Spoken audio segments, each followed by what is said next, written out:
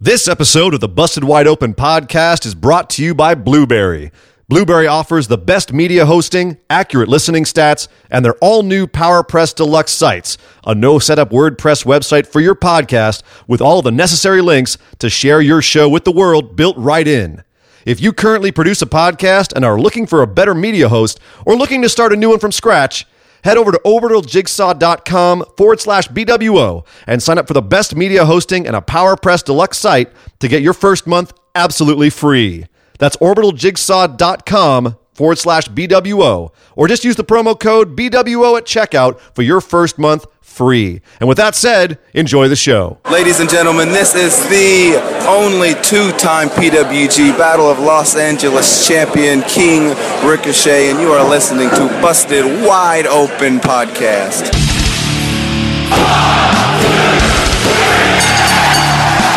You're listening to the Busted Wide Open Podcast, dropping the elbow on the hottest topics in sports entertainment and the world of professional wrestling. With your hosts, Nick Howell and Sir Ian Dangerous. Coming to you from the Orbital Jigsaw Network Arena in sunny Southern California.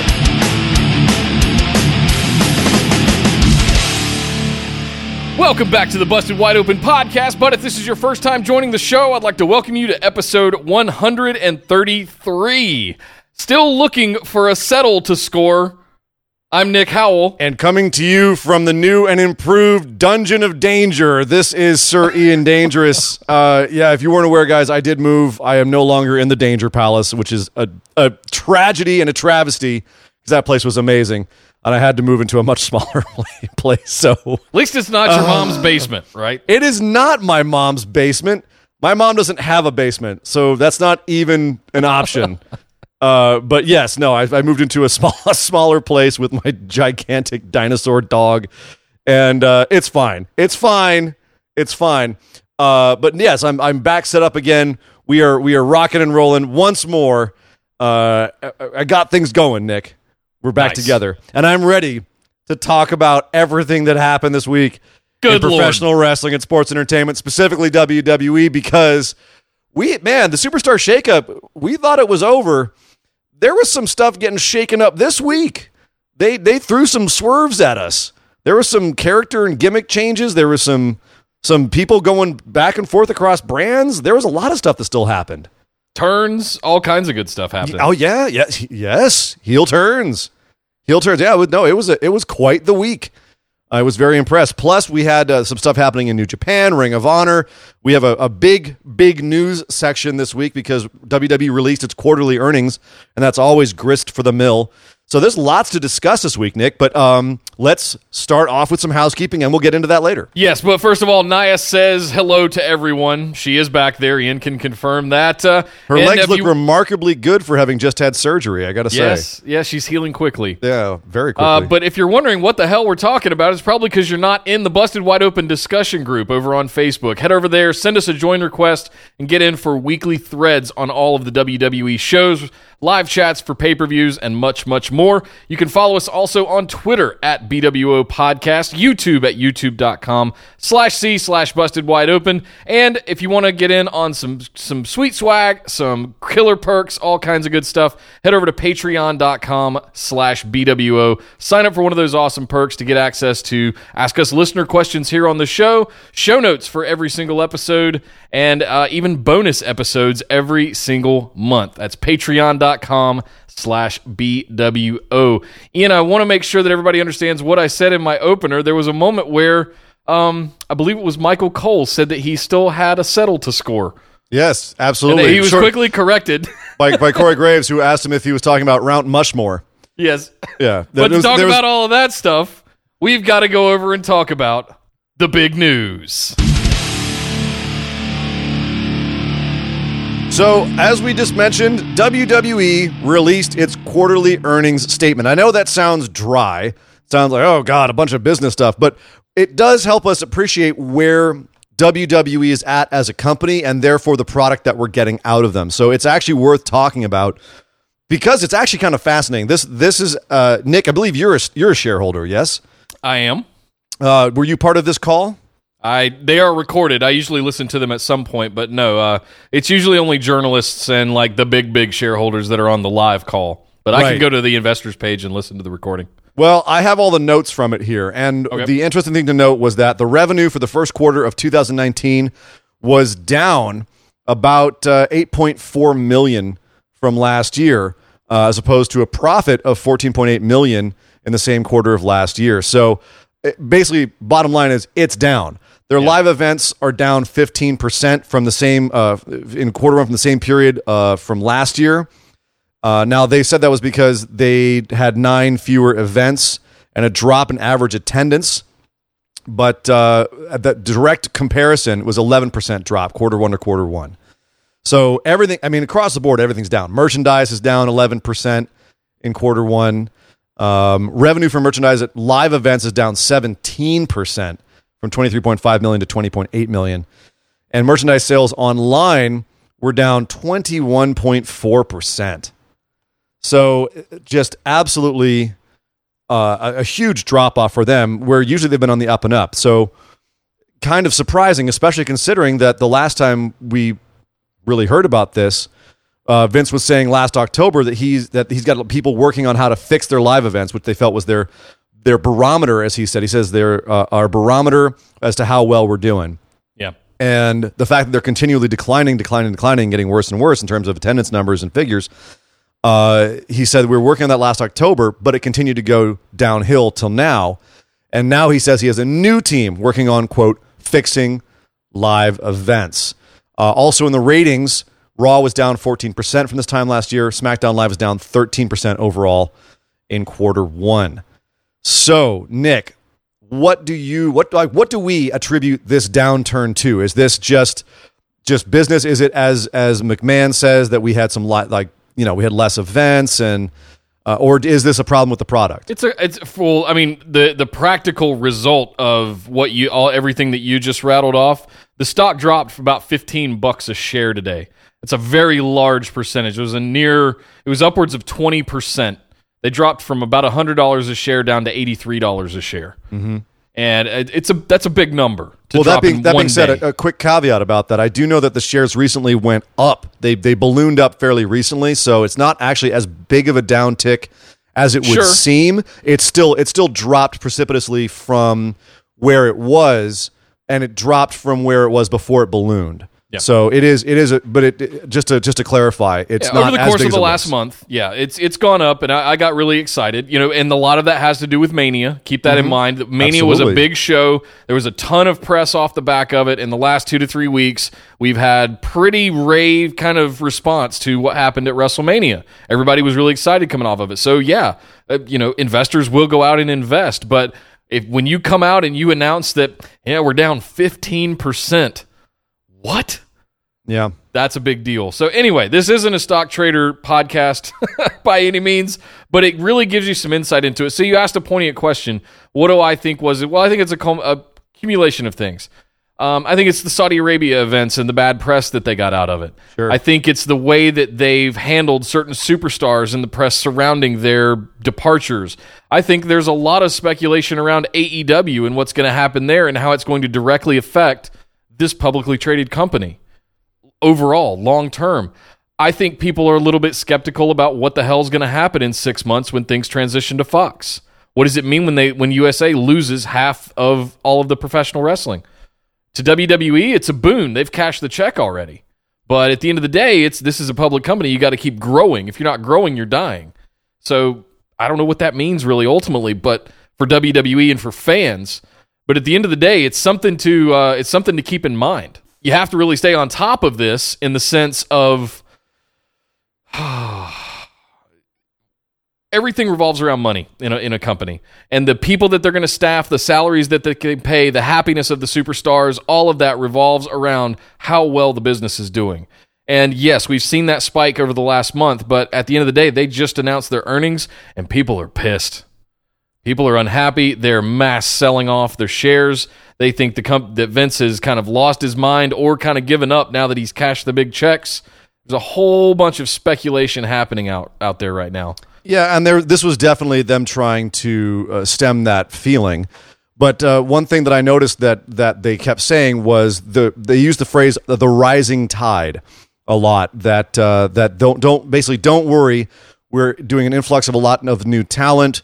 It will be a lot different between now and September when we start the big move to Fox. Is going to be a big change coming, and the influx of all this advertising revenue and all these new opportunities to create advertising and marketing over the next few months is going to lift everything up. So they were very, very bullish about it.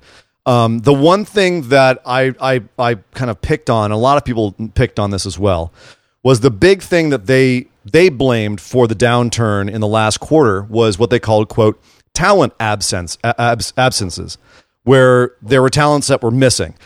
People that were out. They said they had 15 major talents that were out on the top of the card and mid card. Then that was the reason why they had the big downturn. What do you think about that as an excuse? I mean, the fact that Nia Jax hasn't been on there should be a boost in ratings, in my opinion. But she was on, Nick. She was on. There's only recently that she was out. I mean, they're talking about like Roman Reigns with leukemia. Seth Rollins had his problem with his back. Stuff like that, where they missed some people. I frankly think they're overstating to say 15 because I didn't get the list of which 15 they were referring to. Bray Wyatt maybe being on the shelf. You know, they didn't mention whether the absences were injury related or whether they were creative related. That's the other thing. You know, can you count Bray Wyatt as an absence when you're keeping him on the shelf for creative reasons? So let me take this one step further. Is if you're going to say it's a talent absence and that's why you're losing money, then why did you spend the last 2 years with your major belt on a guy who never shows up? Yeah. You know, you have one of the deepest rosters you've ever had. Why did you not prepare to have this happen? You know, there should never be, that shouldn't be an excuse. You can't say, oh, we didn't have enough talent to bring people to the arenas. You've got more talent than you've ever had. Like, I understand if Hulk Hogan and Macho Man are sick, you know, it's going to be hard to try and get everyone to come along and see, you know, Greg the Hammer Valentine. But this is a different animal here. Yeah. And it's just been in the last year or so. Let's keep this in mind. WWE stock has always hovered around, you know, $50 a share, plus or minus. Just in the last year, they've seen it spike up to double that, and it had a lot to do with signing those billion-dollar deals. Absolutely. But it's last summer. Yeah. So keep in mind, it's back down to 85, but I'm still, I think I bought in at 25 or $30 a share when they were really down a couple of years ago. So, I mean, I'm still doing great. But at the end of the day, it's not $100 a share, and it's still money lost. Right, exactly. Yeah, I'm glad you're doing great, Nick. Talent absences. No, that's not good enough, guys. No, here's the thing: if they want to blame it on the actual product itself and not on, if you want to say like it's business reasons, like we didn't have as many shows or whatever, you know, we spent too much on pyro. Oh, wait. If you want to say something like that, all right, maybe I can believe that. But saying that it's the talent's fault for not being there, like, well, maybe if these people hadn't gotten sick, we would have had more people at our live events. I don't know. Maybe if, you know, let me just off the top of my head, Nick, rattle off some things that they could do to improve the product that might keep people coming to their shows. Let's see. How about not having improper use of existing talent? Like including, but not limited to, the destructive booking that they have. They're not playing to the performer's strengths. The outlandish names and gimmicks that they have, instead of the ones that they actually create engagement with the fans and will make us want to watch them.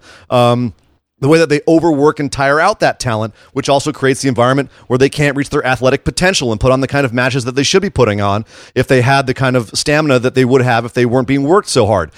Maybe an overpopulation of the roster. Maybe there's too many people and calling up this new talent with no creative space or plans for them. Maybe that would be something they'd have to look at. I don't know, maybe about micromanaging the promos, overwriting of the lines, and making it so that we can't really engage with the characters. Or maybe it's not even the talent. Maybe it's the storylines that don't go anywhere, that don't pay off. Creating expectations that we're not going to see any resolution to these stories, which creates the apathy in their storylines and the fact that the wins and losses don't matter. Maybe it's that they're striving for these moments, these capital M moments, instead of long-term payoffs. Maybe it's the inconsistent point of view of the camera backstage. I mean, maybe we can go into the production of the show, the fact that there's a lack of contiguous storytelling narrative structure, which creates confusion and a subconscious rejection of the subjective reality that they're trying to create. rate. Maybe it's the repetitive match bookings, which burn out fans and overexpose talent, and also the repetitive in-ring product, which relies on minimal sets of moves.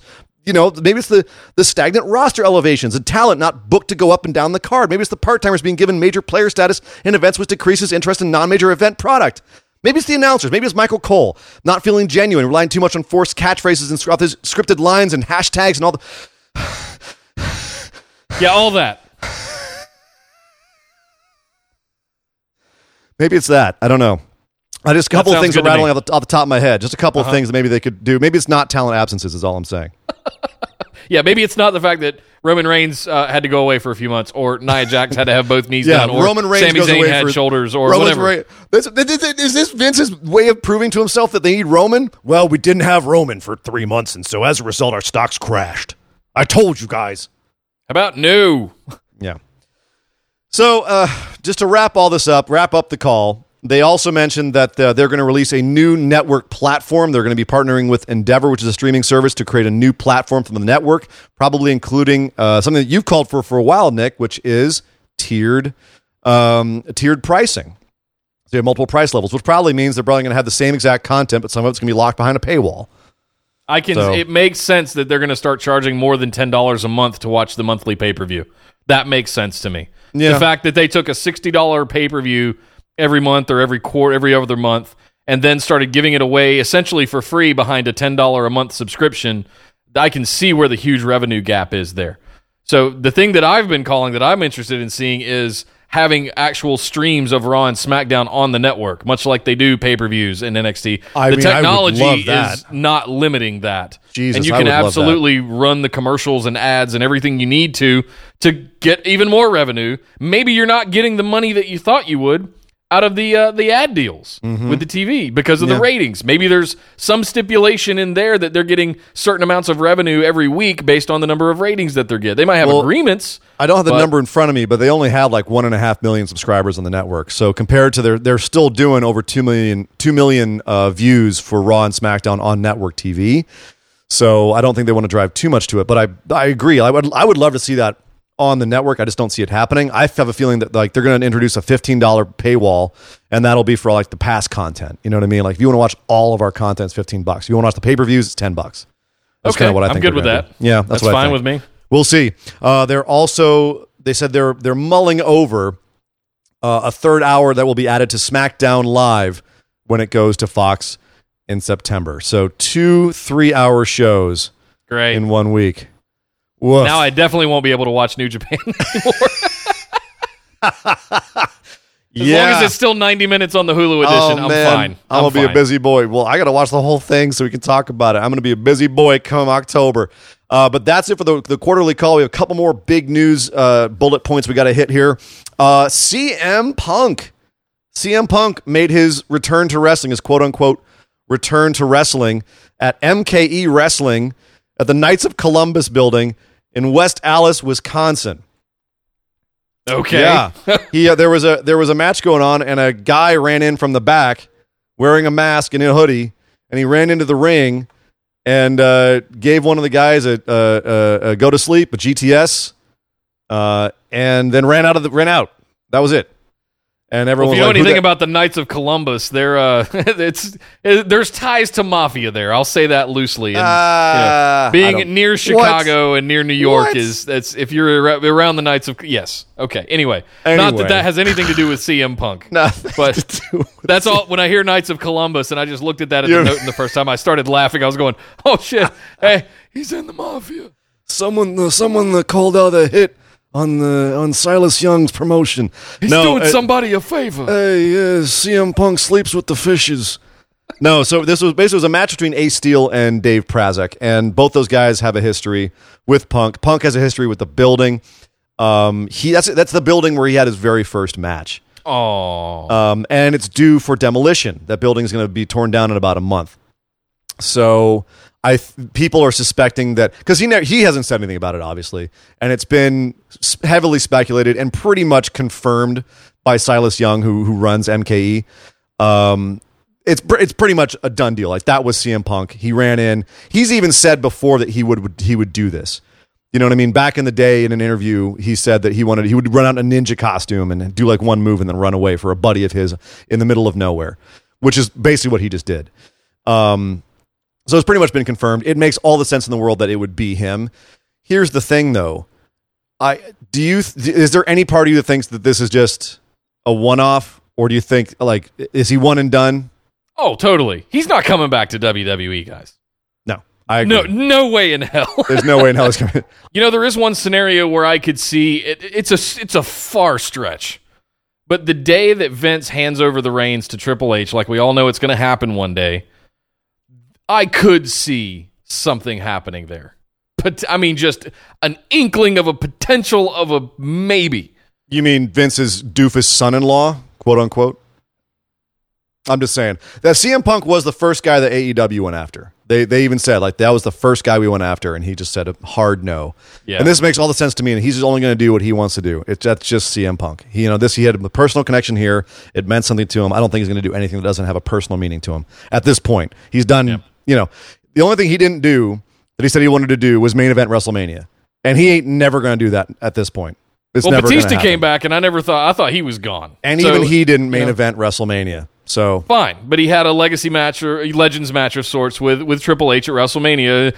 No holds barred. I'm sorry, I didn't mean to trigger you, but don't. Come on, man. I'm still tired from my rant in the last segment. While you're catching your breath, no, Punk's not coming back to WWE. Period. Punk's not coming back. Stop. It's fine. Well, speaking of people who are leaving WWE, but going to AEW. Goldust this week announced he's officially done with WWE and is heading to face his brother Cody at AEW's Double or Nothing. Nick, you know what this means, right? What?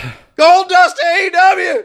Goldust AEW! You heard it here you heard it here a while ago. We said this was going to happen a couple weeks ago, but it's official when now. Cody went, it was like Dustin's right behind him. Well, but also looking at it was rumored that that Dustin was looking for his out a few weeks ago, and we mentioned that on the show here. So, yeah, but now it's official. The match we wanted at WrestleMania 5 years ago is actually finally happening now at Double or Nothing, and I cannot freaking wait.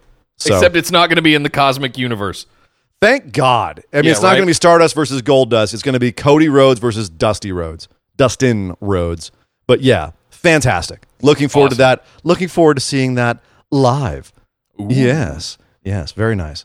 Last but certainly not least here, guys, last little piece of big news. I did want to announce our upcoming Patreon bonus episodes as they're now solidified. We've teased these a couple of times after WrestleMania, but we knew going into WrestleMania what we wanted these to be. So after Mania, we want to book the next year, from this Mania to the next Mania. Oh, God. And we're going to basically break this down. This is going to be your April and your May bonus episodes, where Nick is going to go over his fantasy booking for the next year, and Ian's going to try and poke holes in it and make all kinds of fun of me for the crazy, outlandish things that I'm coming up with, as I always do. I'm going to try real hard. This is not going to take much effort, I promise you. I've written most of it already. And for May, we're going to do Sir Ian Dangerous's version, and it's just probably going to be a little more realistic and, baked in reality than mine. Mm-hmm. But this is a new series that we're starting called Hear Me Out. No, wait. Hear Me Out. No, hear me out. It's called Hear Me Out. Yeah. Yes. So that's I'm looking forward to doing that with you, Nick. I'm very scared of what you have booked. Nia Jax is not involved. I'll give you that spoiler right there. Well, here's the thing. She is out for 9 months, so that's not too surprising. Right. That's fine. But yeah, so has anything happened so far in the last 2 weeks since WrestleMania that you think has been close to anything that you already have booked? Yes, but to talk about that, we need to head over and talk about Monday Night Raw. Wowie zowie! Guess who's back? Bray Wyatt. Bray Wyatt has returned. Kind of. Bray, is that you? I don't know. I can't really tell if it's him or if he went on a quest for his bicycle. The reason this is scary, and I'm showing Ian right now, I have on my notebook where it was written down about 2 weeks ago, where I started putting notes down. I had Bray Wyatt coming back, and I'm not going to spoil it. What I wrote down, I will save it for the bonus episode that we're going to have up shortly in the next week or so. But I will say that there were some similarities there, and it's mildly terrifying that my crazy brain in fantasy booking is this closely aligned. Well, apparently your with what crazy they actually brain did. and Bray's crazy brain are indeed aligned, because this week we figured out what those stupid puppet vignettes were about. Bray Wyatt came back as the host of, I kid you not, a children's television show. And the Firefly Funhouse. You've told me what you had anticipated Bray coming back as, and to me, like, I could have seen that happening. I would never have guessed a children's show in a million years. No. This was wild. It's already gotten a ton of views. Like, it's over 3 million views on YouTube as of right now. Like, it's gotten big numbers, people watching it. It's definitely creating a lot of controversy, a lot of people talking about it. And that's why I wanted to put it at the top of Raw, top thing to talk about at Raw, because it's fascinating what he's done here. Like, it's madness.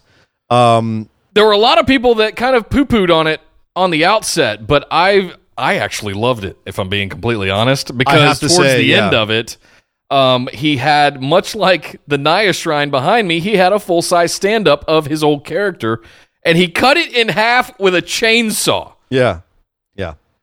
This, and then the other thing I want to call out is the gloves that he had. One said heal and one said hurt. And there was some weird dark music that got played. I am very intrigued here. There was a lot of detail that went into this that I don't think we can really encapsulate by just describing it. But basically, he came out with a new haircut, looking very trim in a sweater, and being very jolly, like a kid's TV host. And they had a laugh track and a kid's track, screaming and hollering and having fun over him cutting his promo.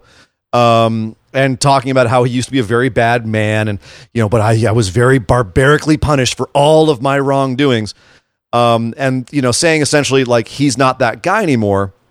Now he's basically back. You just have to let him in, and he'll, you and he can have fun together. And then the puppets showed up too. The stupid puppets we saw the last couple of weeks.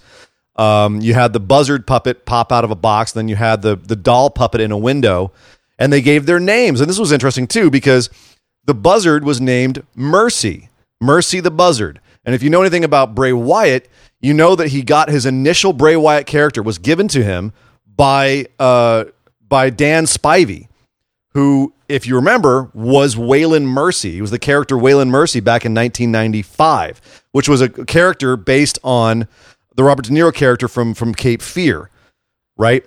So that's where the Hawaiian shirt came from, and the weird little tattoos and the kind of the cadence things from the South. Right.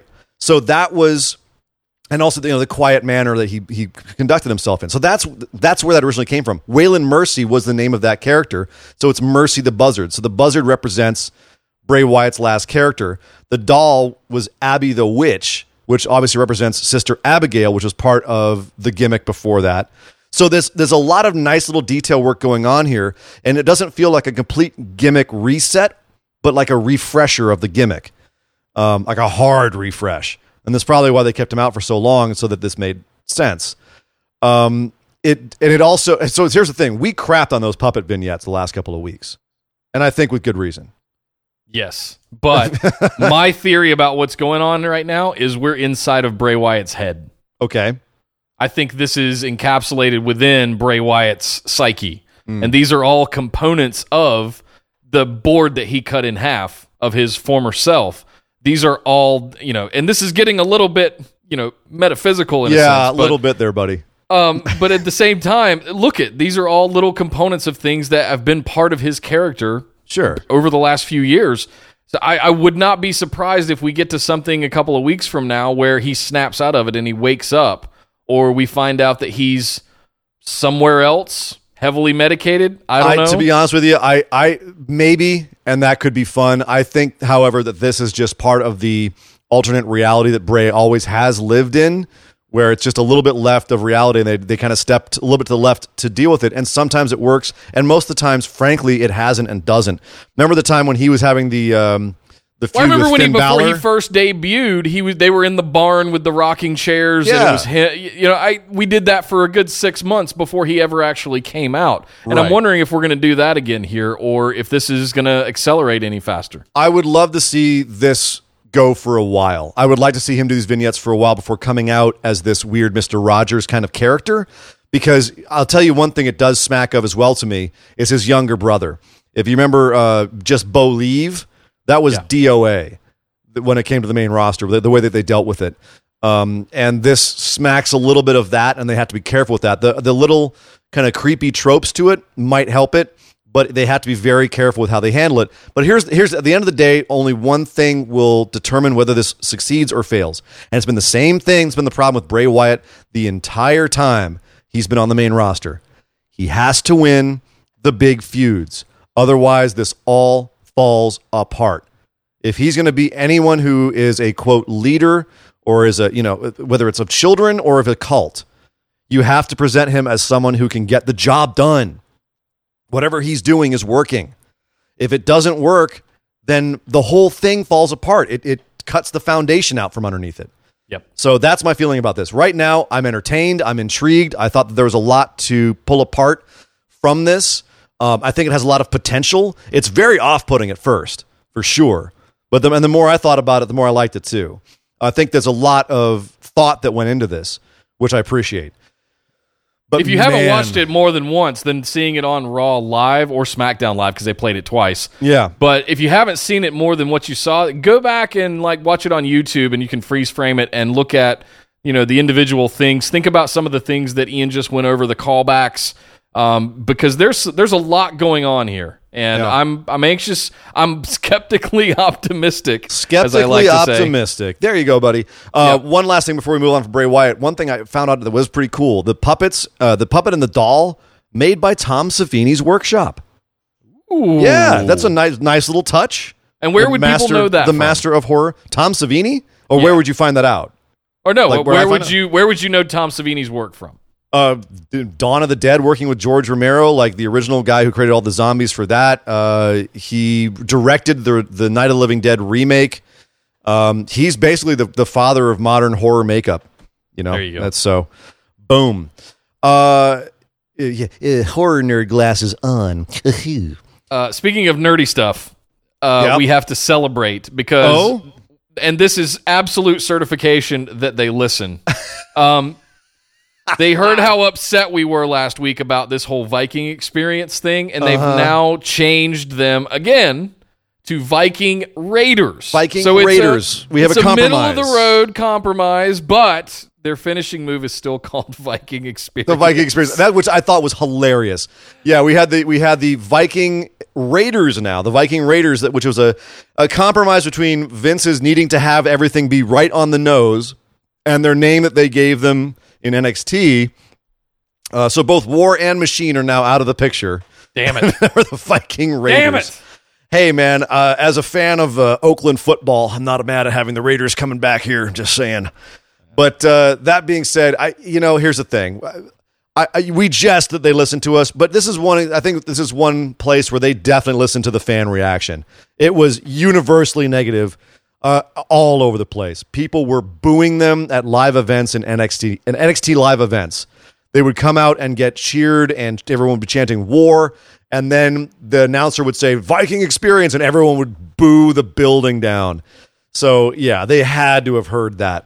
Hey, and at the end of the day, Viking Raiders, not the best name, but as we now know, not the worst name. A lot better than Viking Experience, that's for sure. But I thought it was hilarious too that they did name their finishing move that, just as a take that. Oh, you wanted to change the name? Cool. Well, it's still called Viking Experience. Yeah, it's still called Thor's Hammer back in NXT, right. Which is so much cooler. But no, Vince has to. Well, I meant to call it the finishing move, Viking Experience, not the team. You guys obviously didn't listen. You didn't listen to me.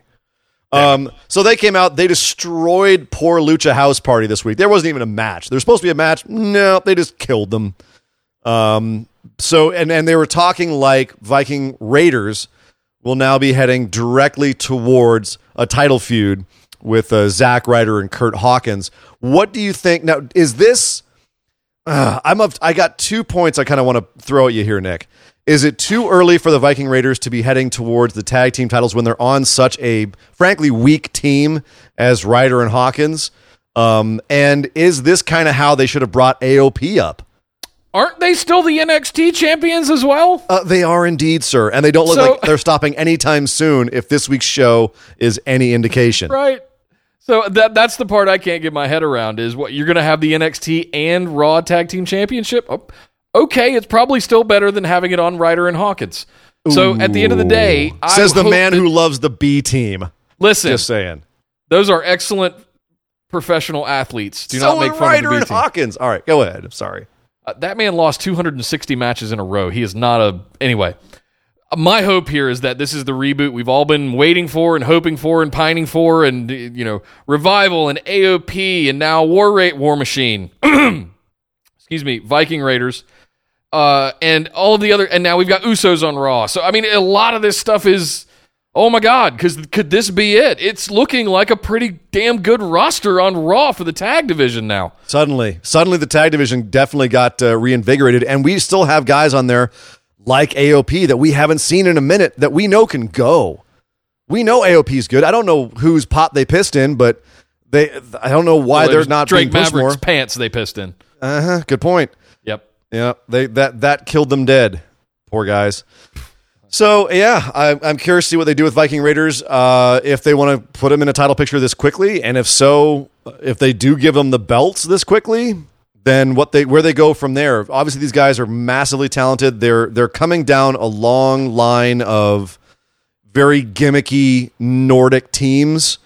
Hopefully, they break the trend, because I think I would love to see them succeed. Yeah, because they're really good. Also in change-ups on Monday Night Raw, before we get to the actual meat of the show, Nick, I know you're happy about this. We speculated on this the last couple of weeks as Bobby Roode slowly turned heel. You've been asking for this since he came to the main roster on SmackDown, before he got put into a team for no reason with Chad Gable. You have wanted Dick Heel in a suit Bobby Roode, and this week you didn't just get Dick Heel in a suit Bobby Roode.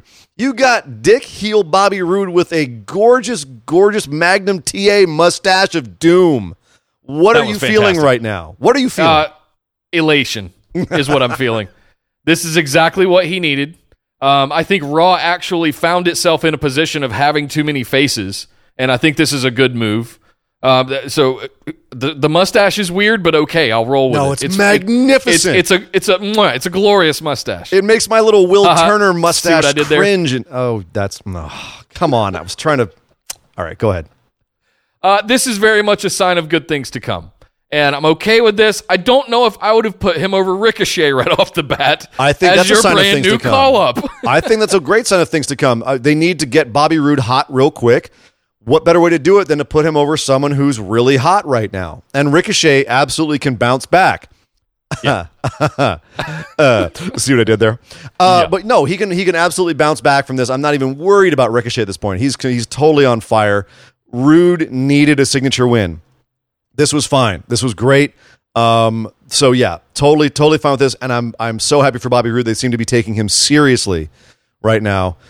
Even if that mustache is just jumps. It jumps through the TV, doesn't it?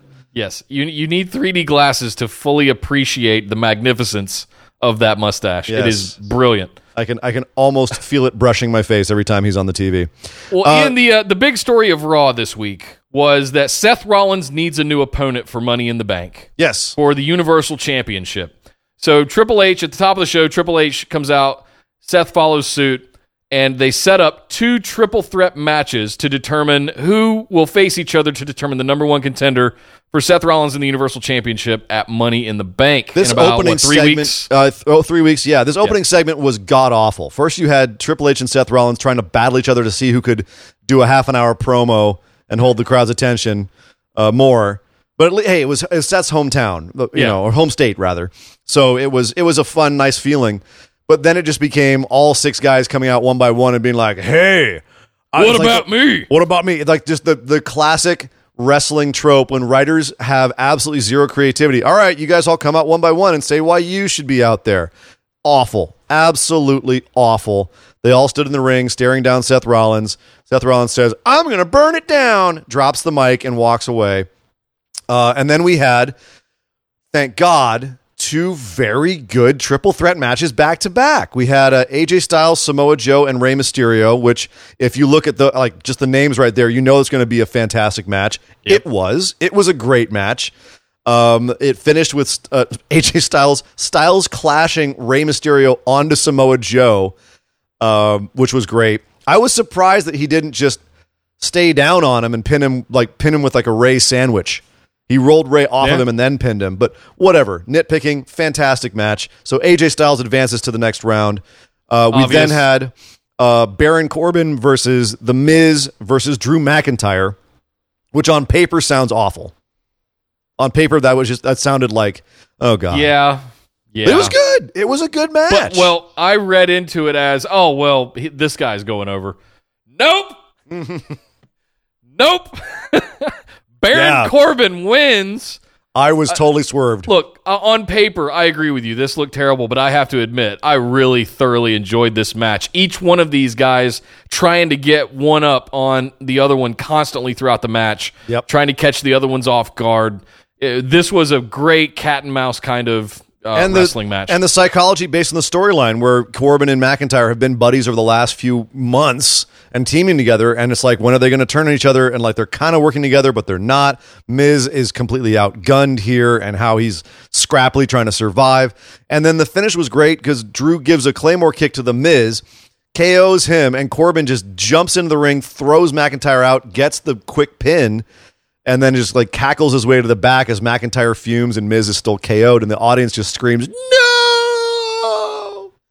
Magnificent. Mine was more like, what? Yeah. Oh, I was laughing my ass off. Man, I was laughing. Corbin's shit-eating grin when he won this and everyone was shocked by this. What, Corbin? What?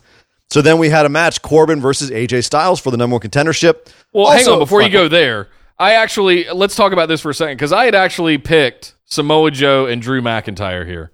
Because I didn't want to throw AJ Styles right back into another title picture. Sure.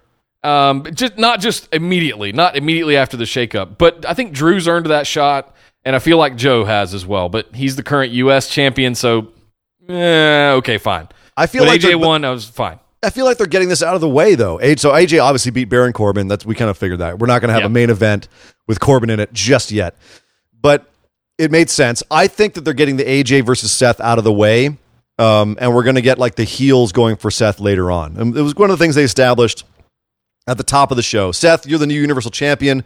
Everyone's going to be gunning for you. And but what are we going to do for the next 3 weeks now until Money in the Bank? That's a good question. Like, is this too early? I feel like it's too early. Well, I feel like they should have spaced these out over the next 3 weeks. So we had one triple threat this week, one next week, and then the number one contender singles match of the winners, the go-home show. Yeah. And then we find out who it is.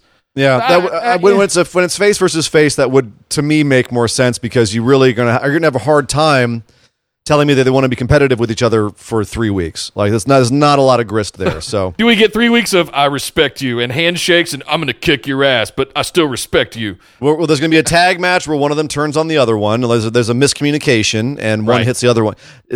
Yeah. So I really hope we don't see that, but I'm optimistically skeptic. Okay. Anyway. So we had Becky Lynch, the man, Becky Two Belts, the champ, is back on Monday Night Raw. She got confronted after doing a promo. She got confronted by Lacey Evans, and then had a match with Alicia Fox, which went on a lot longer than I thought it was going to. Alicia Fox, though, back on TV. Welcome back, Alicia. Welcome back, Foxy. You crazy box of crazy. I was surprised Foxy got so much offense in, but I did like the fact this was basically built around Becky versus Lacey. Lacey coming out and running down Becky having some great responses to her, and then Lacey coming in after Becky wins the match with Alicia and giving her a solid woman's right, KOing her in the middle of the ring,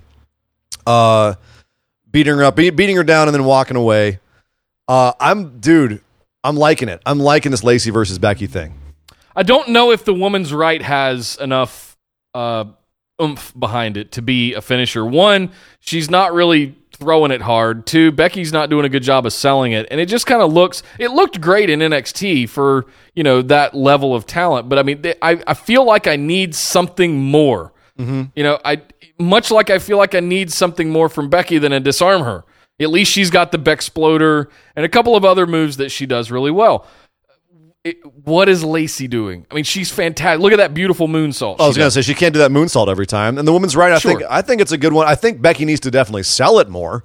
Oh, the first one she took last week, I believe, and she just kind of like stumbled and like just almost no-sold it. I'm like, that should be a knockout punch. That should be like Big Show, where just like one hit and you're done. But at any rate, it's fine. I'm liking the build. I'm liking the dynamic between the two. Certainly more than I'm more invested in it than I am in, say, well, I don't know, Becky and Charlotte at this point. Again. Yeah. We'll get to that on SmackDown. Oh, will we get to that? Let's move on Raw, though. We had Sami Zayn coming out and cutting another insane promo on the crowd, just burning him down. Very, sorry, apologies to Seth Rollins. These promos are just incredible to me, Nick. Like they're so verbose. He's just rattling them off so eloquently. Who is he gonna feud with first is the big question here. Yeah, I mean, this is the thing. You know, you're on the money there, dude. It's like, well, they've got to nail this one with him, because the last couple 3 feuds he's had since probably the last KO one back with last turn of 2018, he hasn't had a good feud since he turned heel. That's true. Since he saved Kevin Owens from Shane McMahon jumping off Hell in a Cell, it's been all downhill from there. Yeah. And he's been great on the mic, but the matches have been terrible. Yeah. And the Lashley thing that he left with as sort of a pseudo legacy, just hot garbage. And that's how we remember him is the Lashley feud is poor guy. But it's all gonna fall apart if they don't put him in a good feud. It's gonna be a whole bunch of hot air and no payoff. So which is too bad, because this is stuff that's like kind of like the new Daniel Bryan gimmick. Like, it really works, but he has to then go out there and have good matches and have good feuds afterwards, which Daniel Bryan did. The question is, will Sami Zayn? Speaking of a good match, Cesaro versus Cedric Alexander. I loved the fact these two guys had a match. I did not love the fact that it was short. And also that they basically just punked out Cedric Alexander. He took a European uppercut coming off the top rope for the KO. So, already Cedric looking like the new Apollo Crews. Oh. There you go. I called it. But Cesaro having a good debut on Raw, so good for him. We don't know, actually, if the bar is broken up or not, because we do know that Sheamus did suffer a concussion, and we don't know. We know his career has been on the outs for a while with the spinal stenosis and everything. So he's been on borrowed time for a while. We don't know if this is it for Sheamus, but Cesaro going solo for right now. Speaking of going solo, Naomi and Billie Kay. Billie Kay of the Iconics went solo against Naomi and lost. Can I just say for a second how right I was and how good the Iconics are? Good Lord. I'm so glad they took those effing belts off of Bayley and Sasha with everything. Wow. We've sat around them for 2 years now doing nothing. And the Iconics have just overnight made them relevant. Thank you, Nick. Good job, Nick. I too am very much a fan of the Iconics, but I am not a fan of what they're doing with them right now in terms of booking. I'm not a fan of having them job out every match since winning it at WrestleMania. That makes probably, if I was Sasha Banks, that would make me even more angry. I'd be like, "Are you freaking kidding me?" It doesn't. So what do they do? Have title matches every week? I mean, or just have them have title matches and get out of them by being squirrely. Like, don't have them take clean pinfalls. This makes, I don't understand what they're doing here. Yeah, I agree with that. So, and part of their gimmick is being annoying. And that's fun, but that's going to wear really thin if they're just out there being losers and being annoying. But then somehow they're still the champs. And you're like, why are they still the champs? Well, luckily, it is more exciting over on the men's side, because we had a backstage face-off with the Usos and Revival, and I got tingly a little bit. I'm going to be honest. And this I'm all over excited again about the Raw Tag Division. Finally, year plus later. Did you feel the tingles in your nethers? In my cockles, in the subcockles, in your plums. Right. Yes, down in your plums. This was an amazing promo off between two really good teams that are good on the mic, top guys. You know. So when they really get into it, they're into it. But I think the Usos actually, if this was a promo off, so to speak, the Usos kind of stood tall here, because Yeah, the Usos are just hot fire. They're when they really open their good mouths. promos. The thing that I was worried about, well, like you said, I feel like they stood a little too tall here. They absolutely burned the Revival down in this backstage segment. The Revival came off as being very flat, good on the mic, but very flat, whereas the Usos were full of life and energy. And at one point, like, the camera pulls back and you see the Usos, while the Revival is cutting the promo on the Usos are feigning being asleep on each other. You know, it's the kind of stuff that The Rock used to do. To people when they were doing promo offs, like just do his own thing, you know. But at the same time, you have to be careful when someone's like the Revival and they're a little bit on the edge in terms of fan relatability. You can't burn them down too much. Otherwise, you don't give yourself an opponent to go after, right? You have to make your opponent look good too. Otherwise, if you lose to them, you look like an even bigger idiot. Yeah. So, nope. Yeah, I'm excited for this feud. I'm excited for the Raw Tag Division again with these guys as being part of it.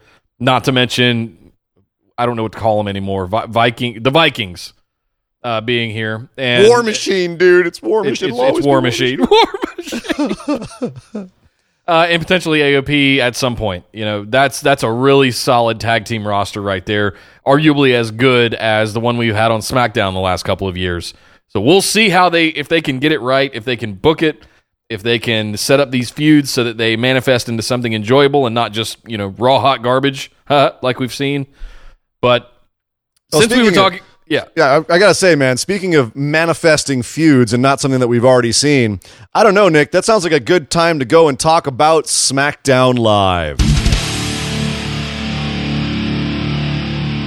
Well, I don't know what version of Charlotte versus Becky we're on. Is it like version 8?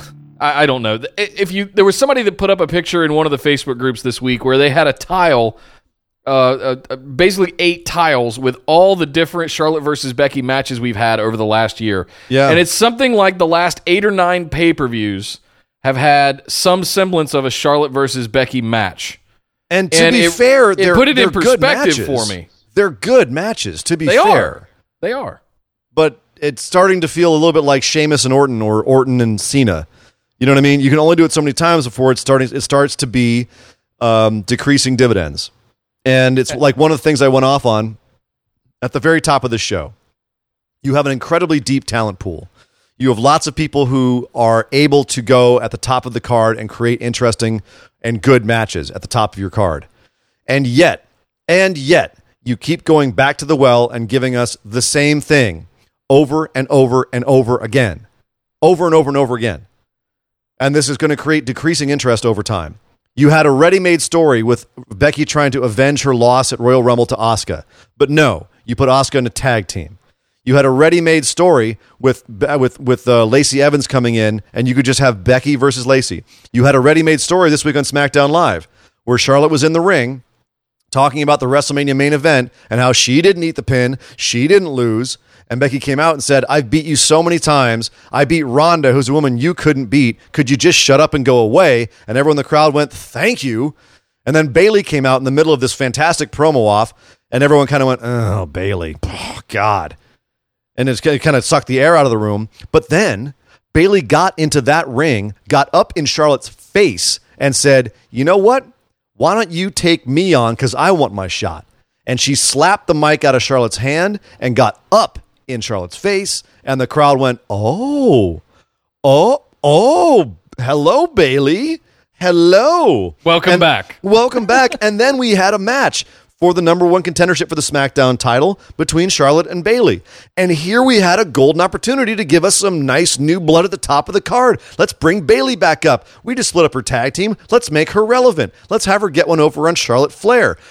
You can have Charlotte have an injury, whatever you want to do. You can find a way to have Bayley go over here. But no, it was a great match. I'll give credit where credit's due. It was a fantastic match. Bayley's best main roster match in over a year. But Charlotte won clean as a whistle, 1, 2, 3, spear and done. And now Charlotte versus Becky is happening at Money in the Bank, along with Lacey versus Becky. Becky's doing double duty, doing 2 matches. Wait, I didn't put that together. Yeah, she said it. Are you serious? She said it in the middle of the show. She's like, I'm a double champ. I got to do double duty. I'm having a match against Lacey and a match against Charlotte Flair. She's basically getting military Charlotte and Charlotte at the Met. But what are you doing? What is the purpose of this? Why have Bayley put over Charlotte again? Why is Bayley playing second fiddle? You could have, if you're worried, if Charlotte gets injured tomorrow, what are you going to do in quarter 2? Complain about how you had talent absences? Or could you make Bayley a bigger star and rely on her if someone else gets injured? I don't know. Maybe I'm crazy. Yeah. Maybe like you should start a wrestling promotion or something. Sounds like I should start a wrestling podcast like every other smark and bitch about it. Nick, why? I'm sorry. Here's the thing. At the end of the day, I'm looking forward to Charlotte versus Becky because it will be a good match. You know it will be as well as I do. I'm hoping they add some sort of stipulation or something to make it differentiate it somehow from the matches we've seen before. But at the end of the day, I'm frustrated that they can't put over other talent. Not with her having 2 matches, they won't. I mean, No. I'm talking about why couldn't we have had someone else in this besides Charlotte? I agree. Have Charlotte go somewhere else. Have her feud with Asuka. Have someone else come along. Sorry, Sounds like what I was saying at the beginning of the year. Yeah. Well, and here we are. Still having Charlotte and Becky. Awesome. Still there. So the other big thing that happened on SmackDown this week, to go to the opposite end of the spectrum from us bitching and complaining about Charlotte, to for me at least, being like, yes, some fun, interesting stuff. We had a match between our WWE champion, Kofi Kingston, and Shinsuke Nakamura, which, I don't know, a year ago would have been a dream match. Now it's kind of like, cool. And it was cool. It was a fun match. It was a fun little match. It was all right. It was fine. It was all right. Unsurprisingly, Shinsuke's tag team partner and like a cheap mafia overlord in a suit, Rusev, popped into the ring at the end of this and caused the DQ. So Kofi Kingston does beat Shinsuke via disqualification. Meanwhile, you had the honorary member of New Day, Kevin Owens, as well as Xavier Woods on commentary, where usually Big E is. And they jumped in the ring to save Kofi during the beatdown here. And in the middle of all the scuffle, Kevin Owens turns around and super kicks the crap out of Kofi Kingston, rips off the New Day shirt, and then beats the crap out of him. Xavier Woods finally gets in there to try to help, and Kevin Owens gives him an apron powerbomb. And he's left lying, screaming in agony as Kofi is holding him and looking up at Kevin like, why, Kevin, why? Why KO? Meanwhile, I'm sitting at home going, it's Kevin Owens. How could you trust him? You should have known. Yes, it's Kevin Owens. He's a snake. I think we've all seen this coming. It's just been when. It's not if, it's when. It's when is the Festival of Friendship going to repeat itself? Oh, God. Or his first night in the WWE, he betrayed his best friend. This is what Kevin Owens does. That being said, I have to admit, I was really surprised they pulled the trigger on this quickly. Yeah. And it actually, the one thing it makes me do is worry about Daniel Bryan, because the initial feud was supposed to be Daniel Bryan continuing against Kofi. Well, the word on the street is that he has some sort of concussion. A lot of the details are being held pretty close to the vest right now. So that's the little bit that I've heard from at least a somewhat, not Ringside News or any of that other crap that's out there, but somewhat of a reliable source is that he's involved in some sort of concussion protocol. Yeah, which would make sense considering they'd have to do like extra protocol because of his history. Right. So they'd have to make extra sure that he's okay. So that would make sense. But do we get Daniel Bryan? I'm sorry. Do we get Kevin Owens and Kofi Kingston here for? Yes. Off the back of this? Yes. Yeah. They've already. I believe if they haven't made the match for Money in the Bank, it's coming. It's guaranteed coming. This makes all the sense in the world. Daniel Bryan's out with an injury. Kevin Owens was supposed to initially be a face against a heel Daniel Bryan until the Kofi Mania thing happened. Just flip Kevin Owens back to his natural state and have Kevin Owens versus Kofi Kingston. Brilliant. I'm all about this. This is fantastic. In hindsight, let's think about this for a second. How fortunate and lucky are they that the Kofi thing blew up the way that it did, with Daniel, not expecting him to get injured, but this is a perfect example of what you were just going on about when we were talking about Charlotte and Becky. Let some of your other mid-carders also work up to a point where they can step in and carry the weight if by worst case scenario, somebody gets injured and has to be out for some time. It's a la Kofi Kingston. Look at how organically he got over. He won the match at WrestleMania. He has carried it since. It's been fantastic. We all got what we wanted, and now we're going to get KO. We get KO doing a heel turn on the New Day. It was fantastic. Now we're going to get this match against Kofi Kingston with Kevin KO Owens. versus KOFI. It's great. So no, this is going to be a lot of a fun feud, I think. But that's the thing, is it also speaks to, you know, the fact that we always complain about WWE's last minute booking and hot shotting. Well, this is an instance where not having the long term plan, or having a long term plan that was malleable, actually worked out in their favor. You know, this is the argument for it, is this Kofi Mania, is being able to turn the ship if need be. But there's a lot of things that, as you said, that you can argue here. And one of them is that, yeah, you know what? Every once in a while, you got to take a mid-card guy, put him in the main event picture, and see what happens. And look, now you have a new bona fide star that's selling you a crap ton more merch and is getting you a whole bunch of good publicity. Boom. There you go. So, also on SmackDown, we had Shane McMahon coming out at the top of the show and complaining about what a dastardly thing it is that Roman Reigns hit his good old pops last week. Dear old dad. Dear old dad. How could you hit Vince McMahon? It's like hitting Mount Mushmore. I have to say, the best line here was when he said, what kind of scumbag do you have to be to put your hands on another man's father, or something like that, to hit another man's father. I paraphrase. But great stuff. So Shane just being such a smarmy heel. Roman comes out to confront him. Looks like they're going to have a fight when Elias comes in, attacks Roman from behind, and it looks like Elias and Shane are now having a team-up against Roman Reigns, and we officially have a match at Money in the Bank, Elias versus Roman Reigns. What do you think about all of this, Nick? Roman's first feud on SmackDown, Elias, and to a little lesser extent, Shane. I'm okay with it. Really? I'm okay with it. Oh, okay. They're not putting him right up. They're not usurping, Kevin Owens or Kofi or anybody else for the WWE Championship, period. I want Roman to work again, honestly, and I want him to earn it. And I want him to earn it for the right reasons. I don't want Roman to be shoved down our throats anymore. I don't want it to be the Roman Reigns Express of just all Roman Reigns all the time. Because, if we're being clear, they've shifted all that focus over to Charlotte at this point. But I like this for those reasons alone. Are they the right people? I don't know. But I like this for Roman, not necessarily I don't really care who his competitors are. Yeah. And here's the thing is, this is only his first feud. We still have some time to get that belt on him before they go to Fox, which I'm still calling is going to happen. I still say SummerSlam. They're easing it in slowly, Nick. They're lubing it up before it happens. So it's fine. It's not blowing my mind or flipping my wig. But you know what? This is fine. It's fine for right now. I'm just waiting until the other shoe drops and Roman goes for the belt.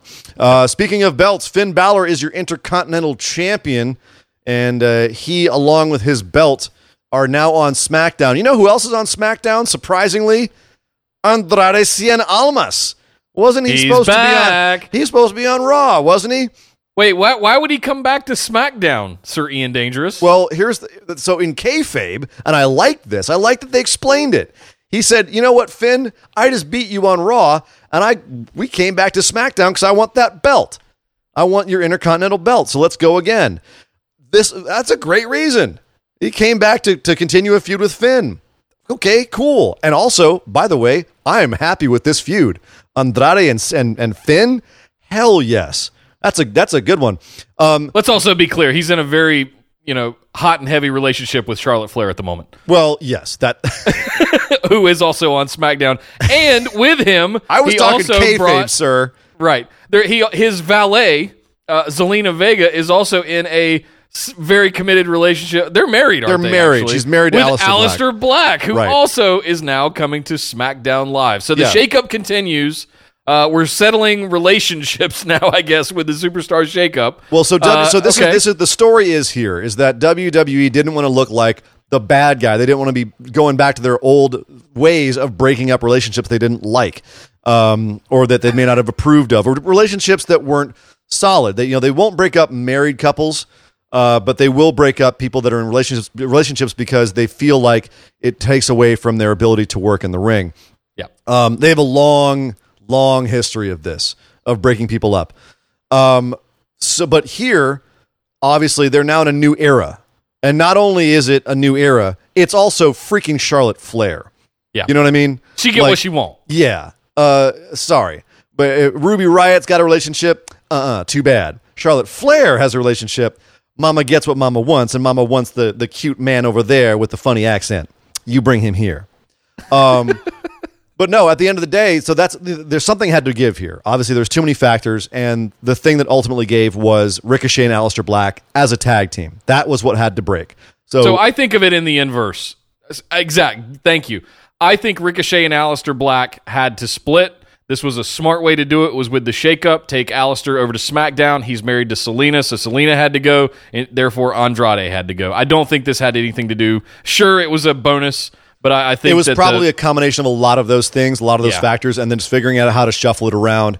One thing that was speculated at one point by PW Insider was that Fox had requested more of a Latino presence on the SmackDown show. That was actually that was debunked later in the week. That was actually it wasn't. It's not the case. Fox would love to have that, but that was not the primary reason as it was first reported. Gotcha. So, but at the end of the day, Finn Balor won this match against Andrade. They now are 1-1 each. Andrade has now challenged Finn Balor for the Intercontinental title.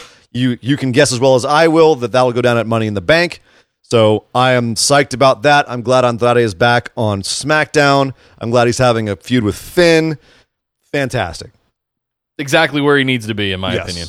Yes. But what I'm not ecstatic about is the other half of the Iconics getting beaten this week. Peyton Royce had a one-on-one match against Kairi Sane, who, of course, is now in a tag team with Asuka, which is being run by Paige. It makes sense that Kairi had to win. She had to look good. But by God, man, we're gonna have another Iconic loss. Come on. This feels like the Revival all over again. They just did this booking to the Revival, and it didn't do them any favors. No. I don't understand this. They're making their champions sacrificial lambs to new talent, and it's not working out. It's not getting the intended response. I would love someone from WWE, and if we can get someone to interview Nick, or if you find this in an interview somewhere, any of our listeners, post it in the Busted Wide Open discussion group. If you can find anyone from creative who can explain why you would have your champions split up into singles matches, your tag team champions split up into singles matches, losing in singles matches. What is the purpose of this? What is the purpose of making them look weak ultimately? They're quote unquote, they're only strong as a team. Well, then that doesn't, then show them as a team more often. Yeah. You know what I mean? Like, give them something. Otherwise, people lose interest because they lose all the time. People don't like seeing losers. Well, it's like I was just saying about at the top of the show, where wins and losses don't matter. They have to matter. Wins and losses have to matter, otherwise we stop caring about the day-to-day. And you're now having them both lose on opposite brands. So you had Billy lose on Raw, and you had Peyton lose on SmackDown. What the hell kind of tag team champions are these? Yeah, the kind that lose. It's not like they're losing to it's Kairi Sane and Naomi. And it wasn't like they're losing to champions. Yeah, and it wasn't even you had these other teams looking stronger than your champions. And we're not even heading towards a tag team title feud. We're heading towards what looks like Sane and Asuka versus Fire and Desire, Paige's old team, Paige's new team versus Paige's old team. So you don't even have the major storyline about the belts, these new belts that you just got that are these shiny new toys. You don't even have this major feud about that. So there's a lot to be frustrated about here. I hope that they are able to put this back on the rails, but right now I'm a little disappointed. You did mention, however, that Aleister Black is back on SmackDown. He had a promo that looks like he is back on track. Oh, yeah. I don't know about you, Nick. I liked this promo. This was... I like him being a singles guy. He needs to be that loner mystique kind of character that I don't like that they had him talk so much, if that's the right way to say that, but I almost just want him to be the silent killer. But I understand that they have to do promos, so fine. It was short and to the point, I felt, though. He didn't talk much.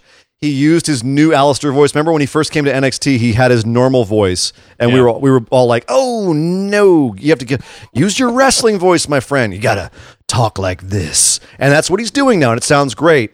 And he's saying it's great because he is creating a transition point from being in a tag team with Ricochet to him being the full Aleister Black character. And in this promo, he said, "You know who he is. Basically, you've met him. They've already spoiled my entrance. They've already spoiled my debut, but you don't know what he is. You know who I am, but you don't know what I am. And my name and who I am are not the same thing. But ultimately, you will understand the tragedy of my character," which I thought was a silly line, but he pulled it off. Yeah. It's ultimately it's a reintroduction to Aleister Black. I like where this is going. I'm just curious if he will be a heel or a face when he comes back out. Heel. Please be a heel. You think? I think this sounded very much like they're going for the emo Hot Topic crowd. Okay. With this character right now, so which I'm not mad at. That's fine. It's a market. But and Lord knows, he's got good taste in black metal. So Lars Sullivan. Lars Sullivan. I know where this is going. Speaking of call-ups, so we were supposed to have a match with Chad Gable, who, by the way, dear God, did that guy just find like the fountain where baby oil is made? Yeah. Because he came out glistening. Like it was, I swear to God, he was like a greased up pig. He was completely shaven, bald, and greased. It was very disturbing how much he gleamed. But he came out to have a match with the also disturbing looking Jinder Mahal, who apparently is on a cut weight regimen right now because he was looking very, very shredded. He came out with the Singh brothers. Jinder Mahal, by the way, he is back to his unhindering ways on SmackDown. Yes, Jinder back on SmackDown. Only a matter of time before that belt is back around his waist again. Nope. For months at a time. Happening. Probably not, because this whole segment was not a match. It didn't end up in a match with Gable versus Jinder Mahal. Oh, no. This was Lars Sullivan coming out to murder Chad Gable from behind, jump in the ring. Jinder throws the Singh brothers at Lars. Lars murders them. R-Truth runs out to avenge himself from the week before. Lars murders him and then stands tall and screams at everybody. So far, so good for Lars Sullivan, or so far, so mediocre? The latter. I think so. You've turned from last week. Last week you were happy. You were bullish last week. Well, I still am, for the record. But it's more of, okay, we've seen this. We know he hurts people. Let's move on and let's actually establish a running feud here. Could he have a match with a Chad Gable? Could Chad Gable have that kind of small guy underdog David and Goliath story? Yeah, because Chad could probably pick up and throw Lars around just to get a little offense in, and I think Chad would be a good opponent for him to go over. I'm going to disagree because I think that I want to see Chad win, and he's not going to win against Lars Sullivan. Lars Sullivan's going to beat him straight up. Yeah. And if that happens. So look, it doesn't matter until we get Lars and Braun together. That's what it's all about. I say keep Lars as far away from Braun as possible. Braun will tower over him and make him look even worse. I think that's why they have them on different brands. You need to have a monster on each brand. Lars can be the monster of SmackDown. You don't put them together. Unless you want to have them be a big old tag team somewhere down the road. But I would absolutely not have them in a feud. Because it'll make Lars look terrible. I'm just thinking of Survivor Series later this year. Nick likes the big men's, yes. big sweaty men's. But so yes, that was Lars Sullivan once again doing his Lars Sullivan thing, and Lars being Lars. And that was the WWE main roster this week. I have to say some very interesting shifts. They're doing a lot of fun new things, and then there's Charlotte and Becky. So overall, a decent week of programming. But Nick, we are nowhere near done. We've got New Japan, we've got Ring of Honor, we've got 205 Live, we got listener questions all coming up on the wide world of wrestling. Well, I'm going to pat myself on the back over here because I've been calling it for some time. Enter the rise of Jackson Riker. Oh my God. Here it comes, folks. You guys that have been listening know, here it comes. and I've been saying Blake and Cutler are means to an end. There is no way in hell they're going to carry that. They're there to be goons for Jackson Riker, much like they were cheerleaders this week, but we got to see Jackson Riker faced off against your superhero, Humberto Carrillo. My boy, Humberto Carrillo, yes, who I think is really the one who's going to be a superstar in the future. The rise of Jackson Riker is rising like my bile. I got to tell you, this was I don't want to shit on this too much because there was a lot to unpack that happened in this match, and it set up a lot of really good things across brands for the tag division, for Riker individually. There were a lot of good things that happened in this match, and it was a decent match between the two of them. It wasn't a decent match. It was Carrillo doing a bunch of high-flying moves, Riker selling a bit, and then ultimately when he couldn't keep up with Carrillo, beating him down, throwing him out of the ring, and starting to brawl outside the ring. So it was fun. It was effective. And ultimately, the Forgotten Sons and Riker beating up Carrillo out in the stands. When along came... After the countout. And then Birch and Lorcan coming in for the save, grabbing chairs and chasing him off. I have to say, the brawl at the end, that was exciting. That was good stuff. I like this. I'm curious if it's going to be Carrillo and Lorcan and Birch against these three, against the Forgotten Sons and Jackson Riker. Because if so, all right, I'm mildly interested. I feel like the Brit Ann Brawlers and Forgotten Sons could put on a good match. I don't think Jackson Riker is going to put on a good match with Humberto Carrillo. Carrillo's going to carry him, well, just like he did here. Oh, come on. But watch the match. Tell me I'm lying.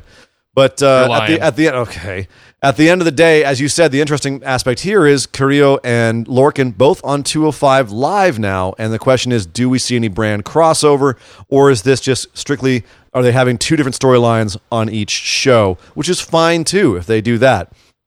At the end of the day, I did not see this as them making a big deal out of Jackson Riker. To me, it seems like he's going to be the guy who's heating up Carrillo here as the big bully. So I'm very curious to see where they go with this. I can't wait till they put that NXT championship on him. And moving rub it in your face. Moving to Carrillo. Yes, I agree. I will love to see Carrillo being the NXT champion. Carrillo. Moving on, maybe 205 or cruiserweight champion. Sure. No, I can see that too. We had women's tag team action: Vanessa Bourne and Aaliyah versus Candice LeRae and Kacy Catanzaro. They've joined up. Candice LeRae was getting bullied by Vanessa Bourne and Aaliyah, and she got a new tag team partner. I like that. I like Kacy and Candice. Largely for reasons both in kayfabe and out of kayfabe. In kayfabe, they look like, this spunky, very wholesome, kind of cute connection. Outside of kayfabe, Candice is probably one of the best women's wrestlers they have there, at least the most experienced. And so if you put one of their least experienced, but obviously incredibly athletically talented with Kacy Catanzaro, I think you have the potential of having some real dividends paying off here. The Ninja Warrior herself. There's no amount of athletics that girl is not capable of. It's some of the stuff we've seen her do in her short time is phenomenal, especially in the Mae Young Classic. So I agree. I love this pairing. I still can't get behind Vanessa Bourne and Aaliyah. And I don't know if that's just because I'm just burnt out on them at this point, but it's so bad. It's funny. They're getting better to me. They're definitely not, they're never going to be, elite or anything, but they're getting better. They're understanding their gimmicks more. They're wrestling within their lanes more. This was actually a decent match across the board. Candice came in and looked like the best thing, and there was, but oh God, yeah. But it was a decent match. So I was actually pretty happy with the progress of Vanessa Bourne and Aaliyah. Kacy, obviously still very green, but as you said, ridiculously athletic. I heard a funny joke the other day about her and Ricochet. When they're home, the floor is always lava. Oh man, that's funny. That is the idea of them just bouncing all over the place. I honestly think that's actually how it is. They probably parkour their way into their window to get home. So yeah, I thought this was a great setup for the future. So I'm looking forward to seeing what they're doing with Kacy and Candice down the road. Yep. But I'm also looking forward to seeing what they're doing with another guy who was announced to have a match next week. His first match in WWE. Kushida has come to town. Woo! Finally, Kushida is here. Kushida is in NXT, and Nick, I believe I called this 2 weeks ago. 2 weeks ago, I think I called this. His first opponent, Cassius Ohno. I knew it. Great spot backstage in the general manager's office. William Regal seriously fawning over Kushida and how good he is. Put him over so hard. Yeah, and then we had a kind of a smug Cassius Ohno come in and go, "Hey, how about me for that first match?" Yeah, and that sounds like a good idea, actually. I've been tearing it up in that British style. I also know that high-flying Japanese style as well. Perhaps you'd like to have me be the first match against Kushida.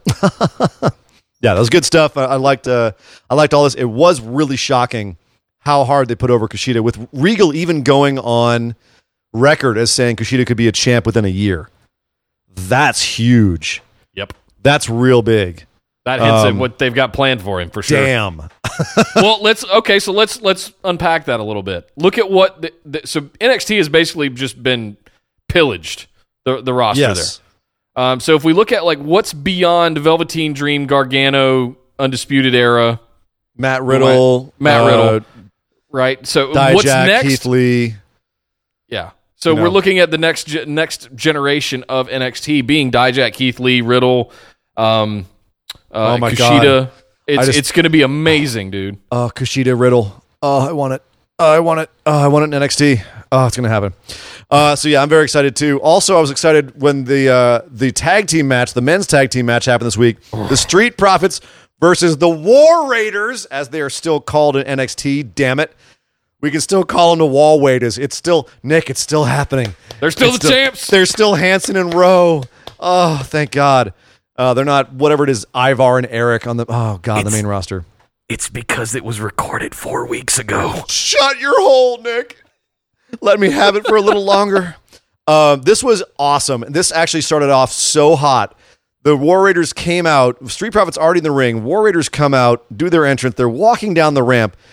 And goddamn Montez Ford does a tope con hilo over the damn cameraman who's sitting at the bottom of the ramp and onto the War Raiders. It just looks like he comes out of nowhere. Take that, Ricochet. Holy crap. By the way, can I get Ricochet versus Montez Ford in a singles match? Just a one-off, please. One of them will end up landing on the moon. Because he then threw them into the ring. They beat up the War Raiders for a second, and he pulled off one of his frog splashes, went through the damn... he was 15 feet in the air. No, I usually they use hyperbole. I think he might have been 15 feet in the air. There was a point, and this was a fantastic match, by the way. This might be the best match I've seen the Street Profits have in their time in NXT. I would agree. Because there was a point in the match where I went, probably about halfway through, where I just going, oh, this is okay, so they're actually going to put over Street Profits here to be the next tag team champions so War Raiders can go off and do their thing on the main roster. Nope. Raiders are still Raiders retain. Somehow your tag team champions, even though they're entering into a tag team feud on the main roster. Yeah, well, they're going to split their time for a little bit, I guess. But what I liked about this was the story that the match told. Street Profits starting off hot, knowing they can't be in a long match with War Raiders because they'll get ground down by these guys. And they almost, my God, the pin he got after that frog splash was 2.99999. It popped that crowd so hard. It was brilliant. Perfect. Popped me. I almost exploded. Perfect kick out. The sell by Montez Ford was fantastic on it. It was beautiful.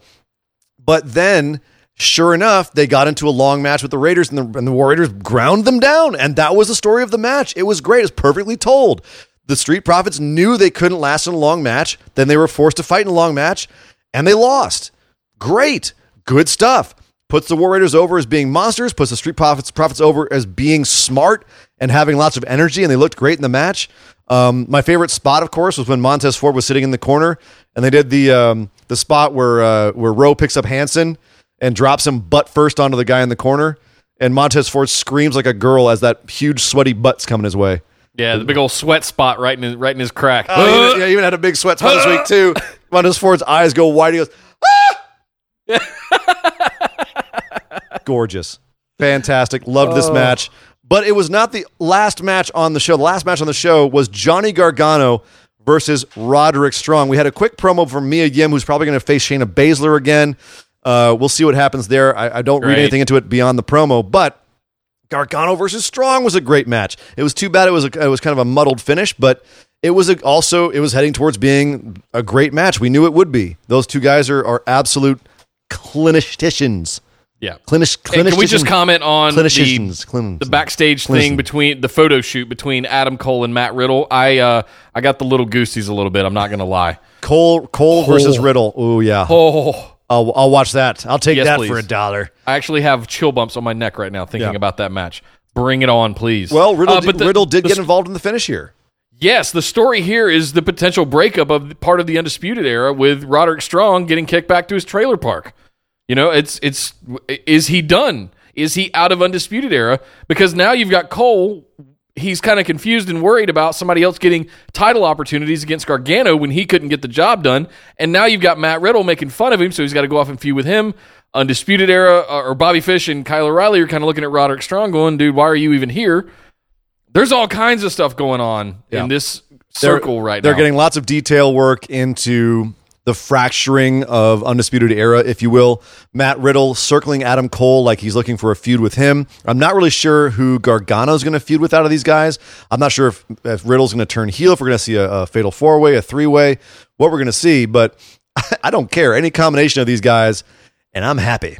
No, I think we're getting a new NXT champion by the time we get to take over. What is it? Is it Brooklyn at SummerSlam? I believe it is Brooklyn. I think it's going to be Dream.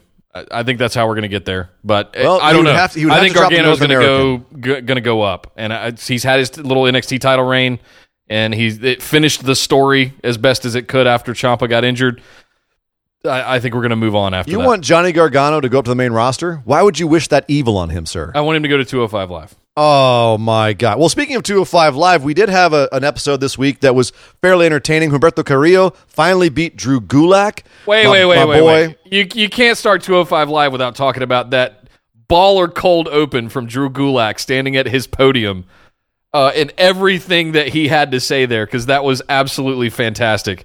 And just closing it out with, finally, that Cruiserweight Championship will be around my waist and fading to black. And Drew Gulak is amazing. So money. He's so money. He's literally, I don't think he'll ever need to leave WWE. Between being able to teach people how to wrestle, being able to teach people how to promo, could be going to commentary. He is the full package. The dude is the full package. He did lose to Humberto Carrillo shortly after having that speech, though, and saying he was going to win. But, hey, that's okay. He's Gulak putting over the new guy. That's fine. We also look like we're going to be continuing the feud between Akira Tozawa and Mike Bennett Kanellis because Brian Kendrick came in and distracted Mike Bennett Kanellis, and Tozawa beat the crap out of him. So I'm down to see more Akira Tozawa and Mike Bennett Kanellis. Yeah. I'm fine with that. We also had the major in-ring return, the return to the main event of 205 Live of Arya Daivari, who had a match with Oney Lorcan. That was fantastic. Damn, Arya, where you been hiding those skills? No kidding. Man, this was great. I was shocked that he went over Oney Lorcan. They're obviously trying to heat him back up again. I guess Daivari's going to get a serious push. I think he should. He's got it. So we now know that Arya Daivari is the number one contender to face Tony Nese for the Cruiserweight Championship. Yeah. Okay. I would not have called that pairing, but I ain't mad at it. Yeah, if you'd have told me 6 months ago that we're going to have Arya Daivari versus Tony Nese for the 205 Live Cruiserweight Championship, I would have laughed my ass off and then said, oh my God, 205 Live is dead. But here's the funny thing. Watching it this week, it's still a good show. It's not dead. People just aren't watching it. It's still a really good show with some really good wrestling on it. So this could be the third hour that they add to SmackDown. Mark my words. I think they might kill 205 Live and bring it up to add a cruiserweight division to the main roster. All right, so you're calling cruiserweight for an hour. I'm calling half an hour Roman Reigns promos. Not for an hour, but I'm just saying, bake it in to add another championship to the SmackDown Live roster, and it just finds it, because we're only having 2, maybe 3 matches on each show each week. You can fit that into an extra hour, given that time, and just shuffle everything around. People were saying, how can you have Elias on SmackDown? There's not enough time for Elias segments. Add an hour. There you go. Got plenty of time for Elias segments. Real quick, man, we got to move on to New Japan before we get to the listener questions. New Japan, we just had the Sengoku Lord show. Not really much happened, but I will say this. If you want to watch some good Japanese wrestling this week, go watch Kota Ibushi versus Zack Sabre Jr. For the Intercontinental belt. Yummy. It was good stuff, as you can imagine. We're also about to begin the Best of Super Juniors tournament. They did announce the participants, but not the blocks. So I really have a hard time figuring out who I'm going to take as the winner of this year without really knowing the blocks, although I do definitely have a couple of suspicions. The show is going to be May 13th through June 5th, and the participants that we know of right now are Ryusuke Taguchi, Tiger Mask 4, Rocky Romero, Sho and Yo. So all of Roppongi 3K are going to be in the show. That's saying something. We've got Will Ospreay. Nice. Taiji Ishimori, nice. El Desperado, no shock there. Taka Michinoku, of course, he's always in it. Yoshinobu Kanemaru, same. Bushi, same. Flip Gordon, look at him coming out to have a little action there. Depending on how injured he still is, we'll see how he does here. Titan, sorry. Marty Scurll. Marty Scurll still kicking around New Japan. Look at him. Dragon Lee will be there. Nice. Robbie Eagles. Nice. Jonathan Gresham. Nice. Bandito. Yes. Hell yes. Hell yes. Shingo Takagi, who I still say is not a damn super junior. He's not a junior. He's just too huge. And they said that the last person was X. But we're all pretty much sure it's going to be El Fantasmo. So, because he's starting to work New Japan a lot. So, lots of talent. Since we don't know the blocks here yet, I'm going to wait like you to call. Yeah. I want to see how this all is going to shake itself out. But I'm curious. I thought Marty Scurll had moved up out of the juniors. I thought he was. No, that was the whole story, was that he was still in the juniors, and that's why he faced Okada at All In, because he was still a junior. He never moved out of the juniors. It was Okay. Will Ospreay is moving up out of the juniors. He was the never open weight champion, and he's trying to go heavyweight by putting on weight. So it will be curious to see how they use him here. If he wins it, it might mean that he's staying in the juniors. If he doesn't, depending on the storyline that they use, it might be because he is going to the heavyweights. Yeah. Well, stay tuned next week, guys. We should have the blocks laid out by then, and we'll be sure to go over our picks because that is going to be a fantastic tournament. All right, Ian, we have got 7 fantastic listener questions to go through this week. Thank you very much, patrons, for getting those in and submitting them to us for the show. If you'd like to get your questions in, head over to patreon.com/BWO. Sign up for one of those tiers, the $5 tier or higher, and every week for $5 a month, every week you can submit questions to us to answer live right here on the show. First up, we had Will. How do you see another Charlotte versus Becky title match turning out? Ergo finally moving past Charlotte or splitting off one of the belts to Charlotte with apparently another match for Becky against Lindsay Evans and maybe keeping Becky looking strong that way. Oh, man. None of it sounds good. No. None of it sounds good. I mean, do you have Becky go over Charlotte, which makes Charlotte look bad? Do you have Charlotte beat Becky, which makes everyone infuriated? And have Becky just be your Raw champ and Charlotte's your SmackDown champ, and then everyone's just pissed off at you. Yeah, that's what I see playing out. That's the most likely thing that they're going to do, and have Charlotte be their champ on SmackDown going to Fox. But this is kind of what I'm saying, is that this is why the Charlotte thing is just no good no matter what. There's no good outcome to having Charlotte versus Becky right now. There's none. So no matter what Becky they do, loses to Charlotte, she's SmackDown, she beats Lindsay Evans and stays Raw Women's Champion. Yeah. Great. There we go. Whoop-de-doo. And people will, no one's going to be happy about that. Sure glad we spent the last year doing all of that work for that ultimate outcome. Yep. Thank you, Will. Great question. Jacob, next up. Who do you think the Hardys will face for the SmackDown tag titles, with SmackDown having a seemingly bare tag division now, with the Usos on Raw and the New Day focused on Kofi, or Kevin Owens, I should say they're focused on. The bar has split, doing air quotes, right? So what do we think of who are the Hardys going to go up and face now as the tag team champions? Who are their competition on SmackDown Live? Well, and the other question is how injured is Jeff? Because Jeff supposedly has an injury, and he's unable to wrestle. Yeah, so they might have to actually drop those belts depending on how injured Jeff is. And besides, they put it on the Hardys just to get them off the Usos in the first place. So I don't think the idea was to keep it on them for too long anyway. I could see them putting it back on New Day. Heavy Machinery, I mean, would make sense as well, and have them feud with Rusev and Shinsuke Nakamura. I mean, I would even like it if they put it on Rusev and Shinsuke Nakamura, for God's sake, just to give them some sort of legitimacy if they're going to keep them together as a tag team. It but stinks of another bar, though, if I'm being honest. Bar 2.0 with Rusev and Shinsuke, and it'll take a year for them to become a solidified thing, you know? Like they did with the bar. That's just what it stinks of to me. I also have some like crazy pie in the sky possibilities here as well. Okay. The Singh brothers, the B team is also now officially on SmackDown, and it was never officially announced where the Authors of Pain went. I'm just throwing that out there. Interesting. Also, Fandango apparently is healthy again. And Tyler Breeze ain't doing nothing, and Lord knows Xavier Woods has been begging for Tyler Breeze to come to SmackDown. So, Breezango? So Yeah, I I definitely would like Breezango back. I'm just saying, I don't think the SmackDown tag division is as bare as it initially seems. It definitely does seem bare bones. You know, like right off the bat, Raw definitely gutted them and has a very strong tag division right now. But I think there are some interesting possibilities that they could do here. Or there's the possibility the Hardys just retain for a while and don't have matches, and ultimately they defend them. I don't know.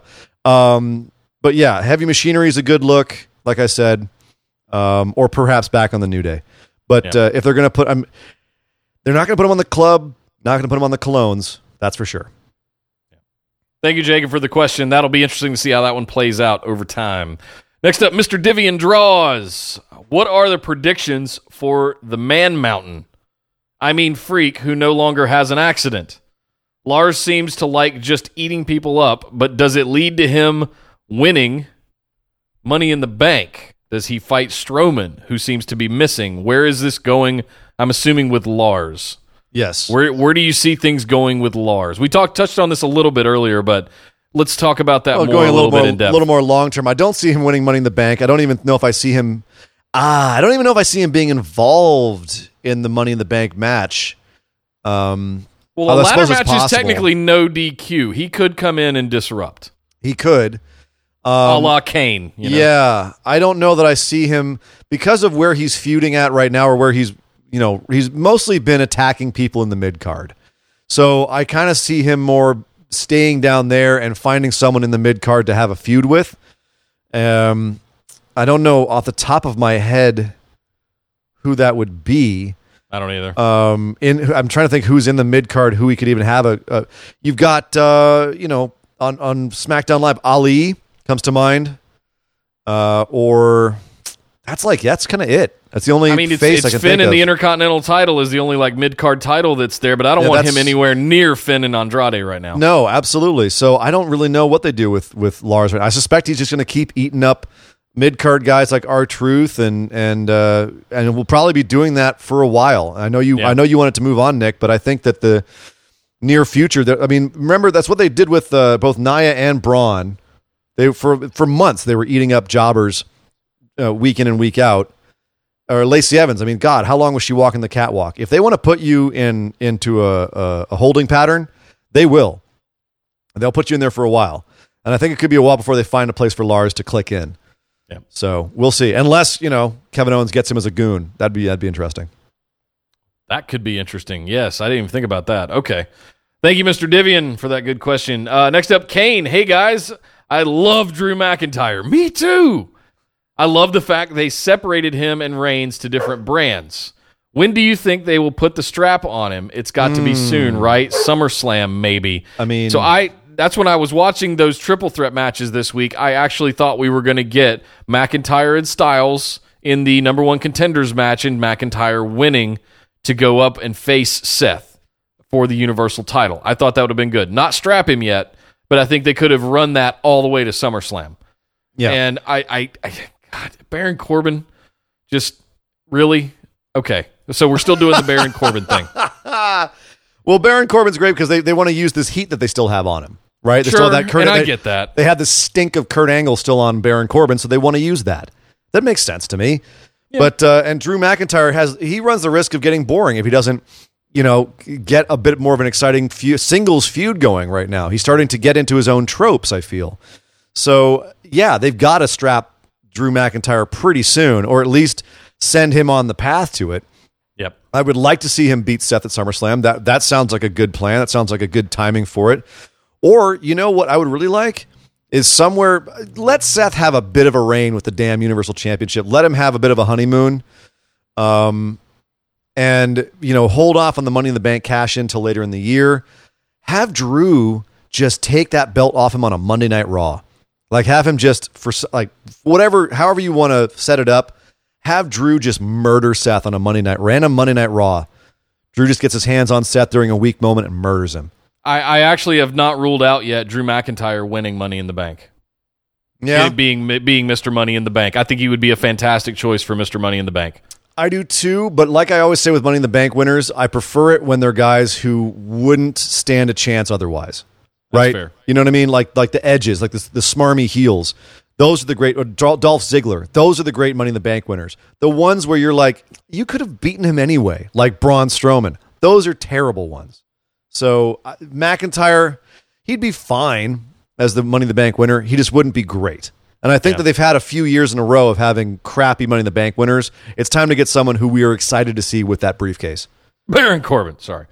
He's already had it. He's already had it, you son of a bitch. No, I was referring to crappy Money in the Bank winners. Oh, yes. Then I agree. Yes. Thank you, Kane. Next up, Ed. Suppose Becky retains both belts at Money in the Bank. Who's next? Ooh. Who would... I mean, there are people who I would like to see be next. There are people who I think will be next. You've got Ember Moon, who I'd love to see get a shot at it. Bayley, I think this week showed... Bayley should win the Money in the Bank for the women, is my opinion. Good call. Bayley should absolutely win the Money in the Bank for the women. Or Especially Ruby. After what they did this week. No, Bayley. After what they did this week, Bayley should win it. And then, man... Like that I said, slap in the mic out of Charlotte's hand got me hot. Yeah, in the right way. I was like, "Oh shit, yes!" It was Bayley, supposed to. come on. I would like to see. Did the right thing. Yeah, Ruby Riott. I think they could build her up on Raw and have her go for Becky, but I think they're going to have this Lacey thing go for a long time.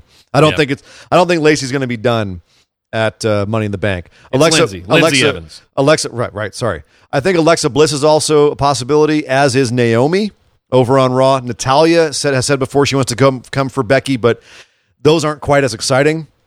The one I'm most excited about that I think is a possibility is going to be Ember Moon. Yeah. And that's because they've locked up Asuka in a damn tag team. But that's kind of where I see going with it. If she retains both belts. I wouldn't rule out putting both Kairi Sane and Asuka in the women's Money in the Bank match. They've done it before. The bar has been in there, So yep. You could have a situation where an Asuka or a Kairi Sane wins the Money in the Bank contract and goes back and gets the title. But like to your point, they're ones that could go get it on any given day. So yeah, I don't know. But it's also, I think, because they're going to be more interested in telling other stories with them, they won't put it on them. Like they didn't put it on a member of the bar. Yep. Agreed. Thank you, Ed, for the question. Next up, Andy. You haven't really addressed this yet, but I'd like to know what your opinion is on the increase of commercial breaks and their current placement during the USA shows. We have not. Is it ruining the product and the live experience? Does this play into the hands of AEW when they start TV tapings? I'll start this one off, Nick. I freaking hate how they do commercials. I hated this back when it was WCW and they went to commercial in the middle of a match. I hate when they go to commercial in the middle of the match. This match rolls on. I hate it. I've always hated it. I think it completely disrupts the match. It disrupts the flow of the show. If you're watching it live, you can tell when they go to commercial break. It takes away from the immersion because you're like, oh, okay, we're going to rest holds. Must be tope con hilo. There's a dive. Must be commercial time. Oh, they're in a rest hold. We're back from commercial. You know what I mean? Like I can't stand it. I cannot freaking stand it. And it will be interesting to see how AEW runs its product. They have already said they want to be more sports oriented. They want wins and losses to matter. I mean, Tony Khan gave an interview this week on YouTube. I'll post that in the group. It lathered me up, Nick. It lathered me up. He said all the right things. He doesn't want to be an authority figure on the show. All kinds of stuff. I was like, talk dirty to me, Tony. But this made me wonder if they would look at the WWE product in terms of how they time their show, and if they would do it in the same way, or if they would treat it more like a sporting event where you don't cut in the middle of the damn match. You don't ever cut away from the action. Or if you do, every once in a while to keep the immersion, you have the match end during the commercial break, right? If you're saying we are being forced to go to commercial because the network is forcing us to go to commercial, that we're taping this live, we don't know what's going to happen. Every once in a while, throw us something crazy that happened during the commercial. Also, because that would drive people to go see your live shows. Yep. Because you don't want to see it interrupted. So no, I have lots of thoughts on commercials and how much I hate them and how much I feel like they're used poorly. I don't mind the picture-in-picture when they do it on SmackDown, but it's grating, it's annoying, and it pulls me out a little bit. So yeah, even when they show the replays while the match is going on and they make the replay bigger than the actual match, even that makes me mad a little bit. Yeah, you know? And they have to say like, oh, well, this just happened in the top left corner. Something just happened in the match. Okay, well, maybe if you'd let me see it, that would have been great. You know, they've got a lot of opportunities here with this tiered system as well that they're introducing on the network to be able to do a commercial-free version or at least leave the taping run. And I'd pay $20 a month to have the full show with no commercials. All right, money much bags, like much like the Hulu model. Listen, we're already giving $10 a month to sit there for 3 hours. I don't want to have to sit through commercials. I'm paying you money to watch your programming and you're double dipping. Come on, you don't get it both ways, but you are. So that's where I kind of stand on it. I've lived cable free now for 6 years. I hate commercials. I loathe commercials. Mm-hmm. And I've gone out of my way financially and technologically to avoid having to watch any commercials. And it's worked out well. Oh man, I was just taping. It has changed the way that I watch TV, period. It's funny, I used to paint houses way back in the day when I was a young buck. And I was painting the inside of my old apartment to make it ready to re-rent. And I put my old radio out and I listened to the radio while I was doing it. I don't remember commercials being so obnoxious. I just am so used to not having commercials because I've cut the cable and I try to avoid them at all costs. And it made me realize how much I freaking hate commercials. Yep. You know, I can't skip. You can't skip through on the radio. No, you can't turn the radio on without having 2 minutes of somebody talking or a song playing and then 10 minutes of commercials. And AM radio is the worst. It's why podcasting blew up the way that it did. People got tired of it. You know what we don't have in the middle of our show, Nick? Commercials. Yep. Not yet, at least. Because of all of you wonderful, wonderful patrons that support this show. And the more that continues to grow, the less likely it is we will have commercial interruptions. But then again, just keep that in mind. That is very true. But then again, Mountain Dew has not come calling yet. And when they do, I will take that endorsement. Oh my God. I'm not going to try and sell you guys underwear or Blue Chew unless they have a big check. Anyway. Or Cars, was it cars.com? Anyway. Andy, that's a fantastic question. I'm going to make a note of that one for a potential bonus episode in the future because that could be a big conversation. Just in general production, yeah. Yeah. Next up, Trevor. What's your thoughts on the commentary during Robert Roode's match? While this is the first time I can actually remember laughing out loud to a Corey Graves comment, does it take away from the in-ring product? Commentators are supposed to put a wrestler or storyline over. I feel most of the time they just talk or argue with each other with little regard for what's actually happening in the ring. Maybe this is a bad example because Roode's mustache is definitely a part of his new gimmick, but pick any other match and this happens a lot. You know, it's funny. I went back and listened to some old like Bobby Heenan and Gorilla Monsoon stuff, and that's all they did was bicker. But they also called the match, and I think it's an art that is being lost in modern commentary is being able to do both and balance both. And Corey Graves, let's be clear, I think Corey Graves is freaking brilliant. I think that he has a lot of zingers. I've laughed out loud at some of his lines many times, and I do know that one of the things he tries to do on commentary is crack up the other commentators. He's said it in interviews that he tries to make the other commentators break. And he knows that he's really done it right when Michael Cole breaks up. He says it's so hard to break Michael Cole, but when he gets him, it's the greatest feeling in the world. And you can see it on SmackDown, where like all the time those guys are cracking each other up over there. They did it this week. They had a great. I forget when it was, but I think it was when he called out Tom Phillips on the thing you called at the top of the show, and he called him out on it. He's still got to settle the score. Yeah. And I think he called him out on that and said, the Mount Mushmore and totally broke down the entire desk. That's fun stuff. I enjoy that, but get back to the damn match. And I know that's not Corey's job. That's the straight man's job. That's Tom Phillips. That's Michael Cole's job to be calling the match. Cole is terrible at calling the match because he's got his mind on all the hashtags and commercial stuff he's got to say and all the catchphrases.